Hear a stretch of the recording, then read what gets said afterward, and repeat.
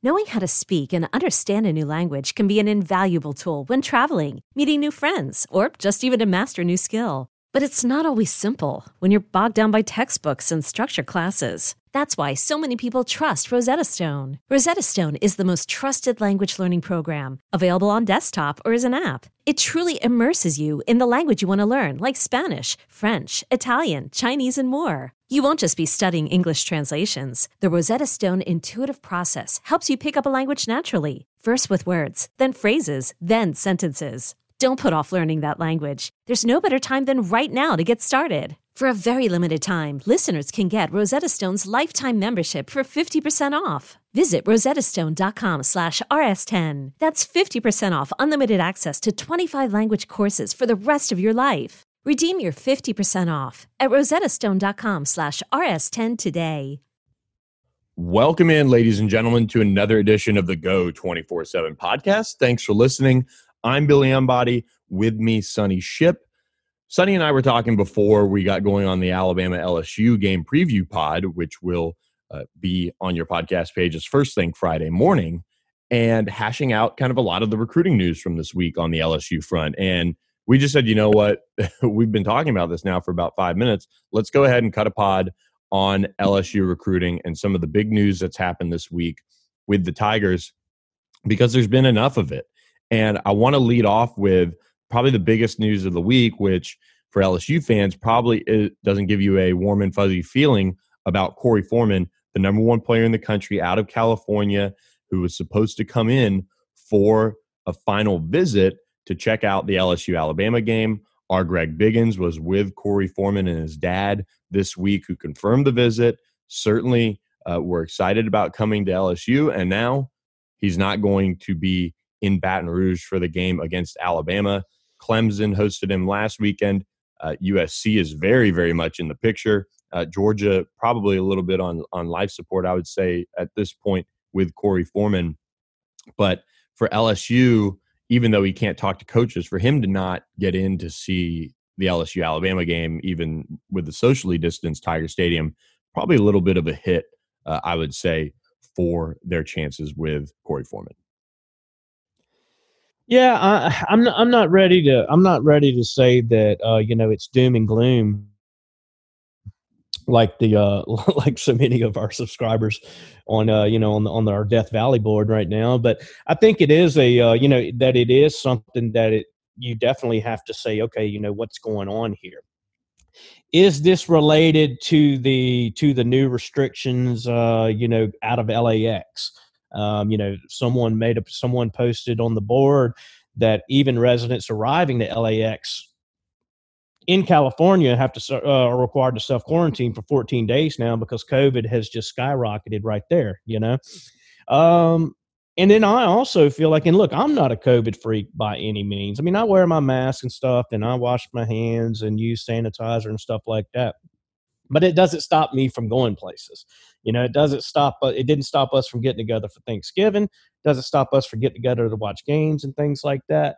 So, but I could definitely see why, some people would be hesitant about flying all the way across the country. I mean, I know I wouldn't right now, and I'm not even a freak about it. But put all that aside, and now the task becomes, okay, is it related more to that, or is it related more to to all of a sudden change of heart? Because like you said, the dad and Korey both spoke to Greg Biggins about how excited they were about coming back to Baton Rouge for the third time. For me, what would be a little more concerning is if four-star linebacker Rajon Davis, who has been committed to LSU for almost a year now, it seems. If he decides to put off signing early in the early signing period that starts 13 days from today, if he puts that off until February, that would be, to me, that's the flag that I'm kind of waiting to see right there to determine what color it is. Because for me, that's going to be a little more telling, because he and Davis have a good relationship. They would both be coming from California. And let's face it, families parents are going to, they're going to have they're going to have more questions in the current climate that we live in right now with COVID to send their kids all the way across the country to go to school. And so, that's the correlation that I'm kind of looking to see, okay, where's the meat and what's the meat and potatoes here? And being in that it's so fresh, that's something we're digging on right now. But I know that once we can kind of get some things established and feel like we know, okay, we have a good handle on the whys as far as why they're not coming in. I know we'll have another pod and we'll be talking about it on the board and stuff, but it definitely puts a little bit of a damper on the weekend. Yeah, absolutely. And the thing with Corey Foreman is this is one of those recruitments where you could kind of even maybe see some of this uncertainty coming, this wild finish, this intrigue. But for me, I think with him going to Clemson, randomly popping over there last weekend, certainly with the USC buzz that Greg Biggins was hearing about, even the Arizona State buzz, I don't necessarily think he ends up there, but with Arizona State even getting some buzz, that certainly caught my eye. Like, why is this not a little bit more pronounced in terms of where it's going to, maybe be trending? And that's where I think anyone kind of thinking that, Corey Foreman and Mason Smith being a lock together to play together was a sure thing. That was something that I didn't ever see as a lock by any means. And so I think when you look at how this recruitment's gone, it's kind of gone par for the course with this shakeup at the end, with him backing out of his visit to LSU for whatever reason. And I think that'll be certainly something that when you look back, and if he does in fact not end up at LSU, which I don't think he does at this point, it's one of those things that you can just kind of point to and say, yep, that might have been a point. The bigger issue, like you kind of said, I would think, is Rajon Davis, the 4-star linebacker out of Mater Dei, who is friends with Eli Ricks and his family, been a long time LSU commit. For him not to be signing early right now is the word that we're getting. That's a huge issue. And like you said, whether it's he's not coming to LSU this weekend because worried about flying across the country, for him not to want to sign early with LSU, that shares a lot in terms of where things stand with him.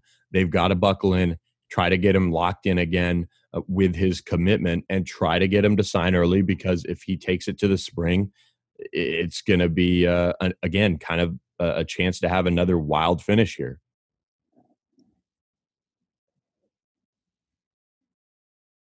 Yeah, I'm with you 100% on the wild finish. And also on, you make a good point about Corey Foreman and his and some of his family flying to Clemson last weekend. And so, that's the,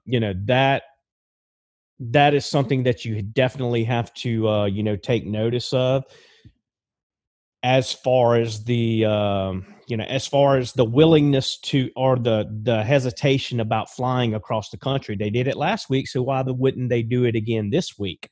But I'm with you. The Corey Foreman thing, I don't think anyone ever really considered him a lock, to play with Mason Smith. I know I didn't. I know you didn't. I know Shay didn't.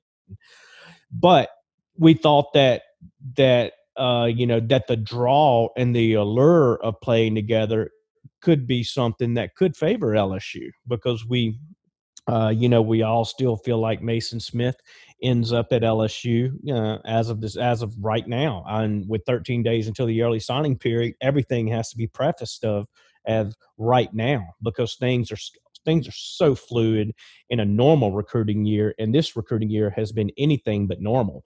But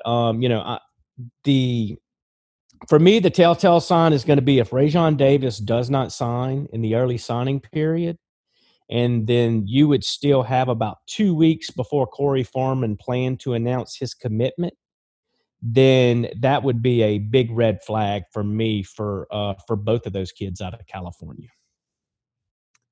Yeah, and that will certainly be something to monitor. I think also as we look at some of the top targets on this board for LSU, Tristan Lee has to be number one, and even with Mason Smith being in Louisiana, I think Tristan Lee is your number one target. You need offensive line help, but Clemson and Oklahoma is starting to kind of surge on the crystal ball a little bit there. There's been some confidence on LSU's side, but again, that could be one where LSU most certainly has to buckle in and try to land his commitment, because things are certainly up in the air with some of their other offensive line prospects like Savion Byrd and Bryce Foster, and some of the new offers that have gone out as of late. Yeah, and and I also think that it's worth that it's worth mentioning that I know you and Shay talked about it, that Anthony Hundley decommitted earlier this week. Mutual parting of the ways. LSU just has to free up some scholarship numbers. And there's some talk about Naquan Brown made a post on Twitter, and it didn't seem reinforcing for his commitment to LSU. He even removed LSU commitment off of one of his social media channels from his bio. And for me, that's one that that's something that that could be playing into this. All of these guys are talking on social media, all these commitments, all these top targets. They've been talking for a while. And, I think that you have to look at it and you say, okay, is this tied into Rajon Davis now saying that I don't know if I'm going to sign until February? I think that that's definitely something worth mentioning. And, we're going to see probably at least two more decommitments, I think, in this 2021 class, just because of the of the numbers. And it's such an odd year. For so long, LSU placed such an emphasis on getting kids to camp, getting those verified measurables, being able to work them out, being able to put them through combine testing, the shuttle, the vert tests, their vertical, their 40, and not being able to do that this summer. And then with most of the camps, the Nike, the opening regionals, the Under Armour camps, with most of those being put off and canceled too, they really weren't able to get that kind of verified data either. But every school across the country is having to play by that same set of rules. But I think with LSU, who places such an emphasis on getting those kids to summer camp, I think it's probably been a little bit trickier in taking some commitments and then also managing the numbers. Completely agree with you on that. And the numbers crunch is going to be interesting for LSU. That's where I think, one, if you're LSU and the way things have gone on the field this year, you certainly need to hold some spots for. I'm not a huge fan on relying on JUCO guys to step in right away. They had a ton of success with Damian Lewis, obviously, but there's also been plenty where you can kind of point to and kind of say, okay, that didn't go as well as we might have thought it would have with a JUCO land. But what they can do is address things with the transfer portal, which I think they're going to do. They're going to try to leave some spots open. And I would think on the offensive line is probably a spot where they can address with the transfer portal. And I think that is something to kind of hold on to. I mean, we saw LSU address needs, really with the transfer portal just about every year that it's been, in effect, whether it's Cole Tracy, whether it's Joe Burrow, obviously. Jabril Cox came through, Liam Shanahan. So they have some options in the transfer portal, I think, this year when that thing gets fired up and guys really start to consider their options and where they want to finish out their college careers and things like that. But I think on the flip side of things, LSU does have a chance here to make at least some positivity to end this recruiting cycle. We talked about Mason Smith. There are players out there that LSU is certainly in the mix for. Demarius McGee, the corner out of Pensacola, is one that there's some confidence on LSU's side after he decommitted from Tennessee. Jordan Moko, the junior college offensive tackle they just offered, they're making some headway with. There's also the Florida State commit, Kimo His name is escaped me on how to pronounce it. I want to hear this. Kia Makanole. I think I kind of nailed that. I always just say, I'm not going to butcher this kid's name. Just Google Florida State commits chemo. Yeah, 247. They'll bring you to his profile. Niceville offensive lineman who LSU's been pressing.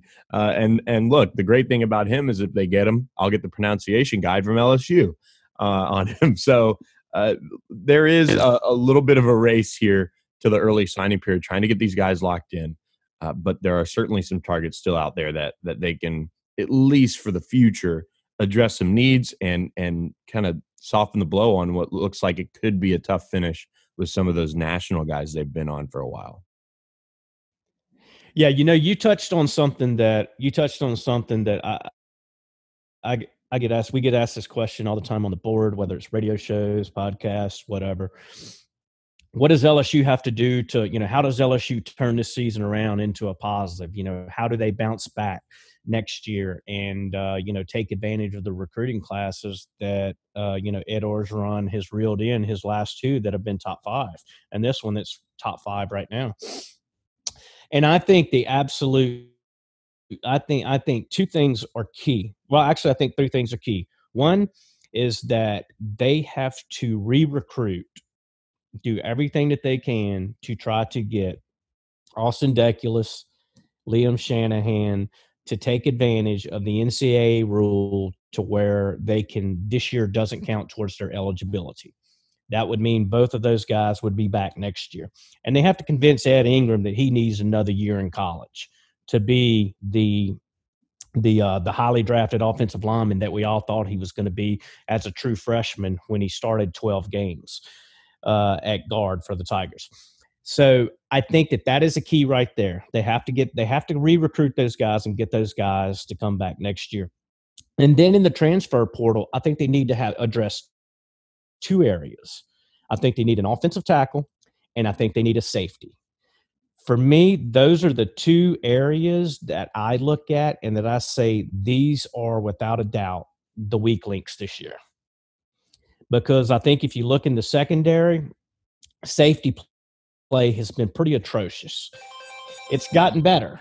The last couple of games, but it had been atrocious all season. Missed tackles, missed assignments, you name it. But if they can shore up those 2 areas right there, then I think they have enough pieces in place to where if they can get healthy, if they can stay healthy, then I think what looks like it's going to be a losing season this year, that it should be an anomaly. It shouldn't be something that we're going to see continue, like you've seen some schools like Tennessee has had rough patches and it just went year after year after year. Florida State, even if you want to throw Texas into that group. I do think that LSU can bounce back and they can rebound quickly if they can address those 2 areas in the portal.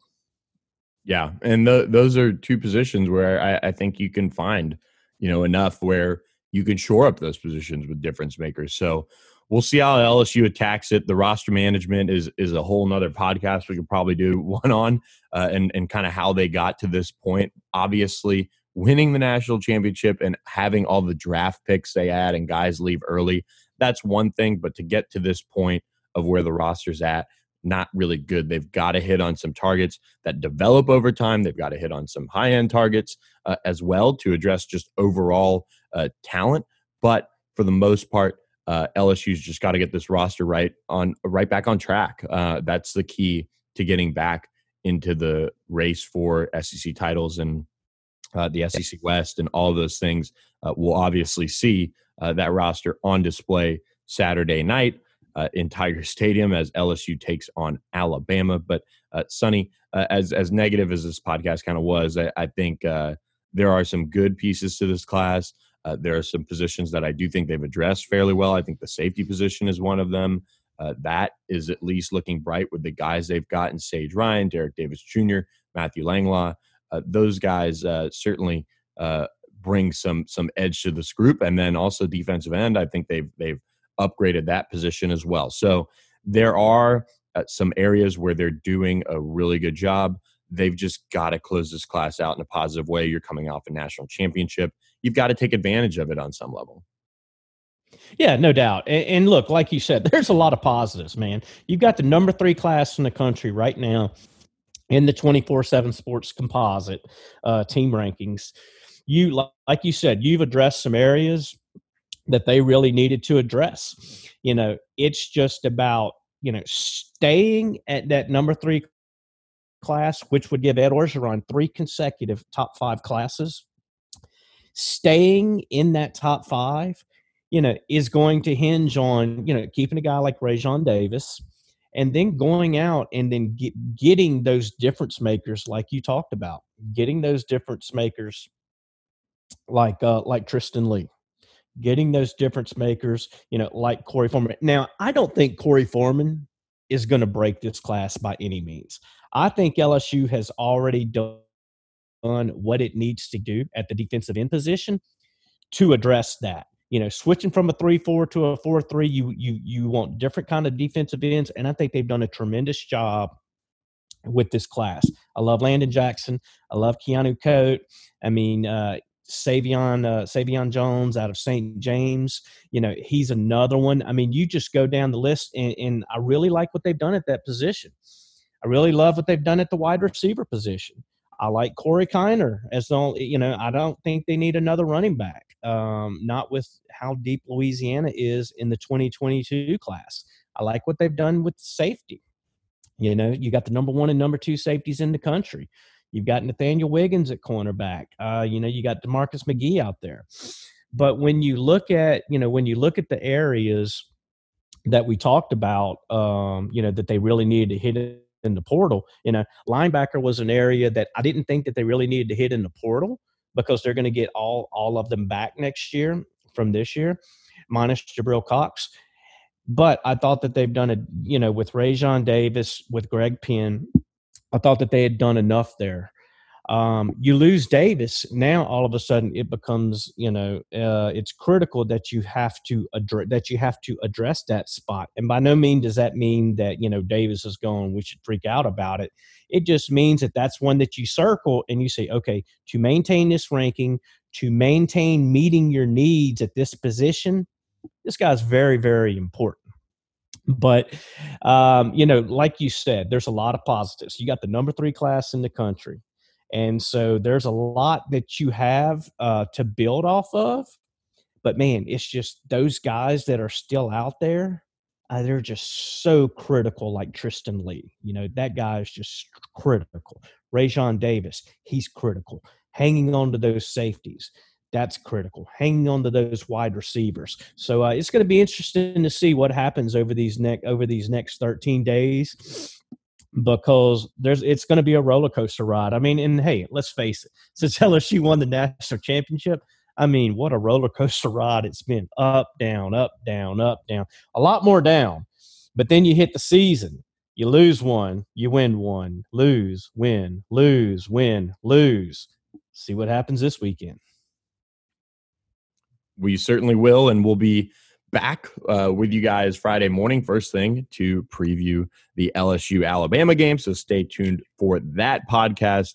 This one, I hope you guys just kind of enjoyed hearing from us on the recruiting side of things. Having us talk it out sometimes it's a lot better than the message board where you kind of go back and forth. Sometimes things might, get lost in translation. You might miss a question, but Sonny enjoyed catching up on the recruiting side of things. We'll see how it ends up. Early signing period is upon us, December 16th through the 18th. We will be tracking it all on Go 24/7. Quick reminder, guys, to leave us a rating, subscribe, and review the podcast as well. And appreciate everybody who jumped on all the Black Friday and Cyber Monday deals for Go 24/7. Welcome to the site. Appreciate you guys being there as well. But with that, we're going to wrap up this edition of the podcast. Hope everybody has a great weekend. Try to enjoy the game as best you can. And we'll be back again on Friday with the LSU-Alabama game preview podcast. Okay, picture this. It's Friday afternoon when a thought hits you. I can waste another weekend doing the same old whatever, or I can conquer it. I can hop into my all-new Hyundai Santa Fe and hit the road. Any road. The steeper, the better. Because my all-new Santa Fe is available with H-Track all-wheel drive, so I can hit the trail without a worry in the world.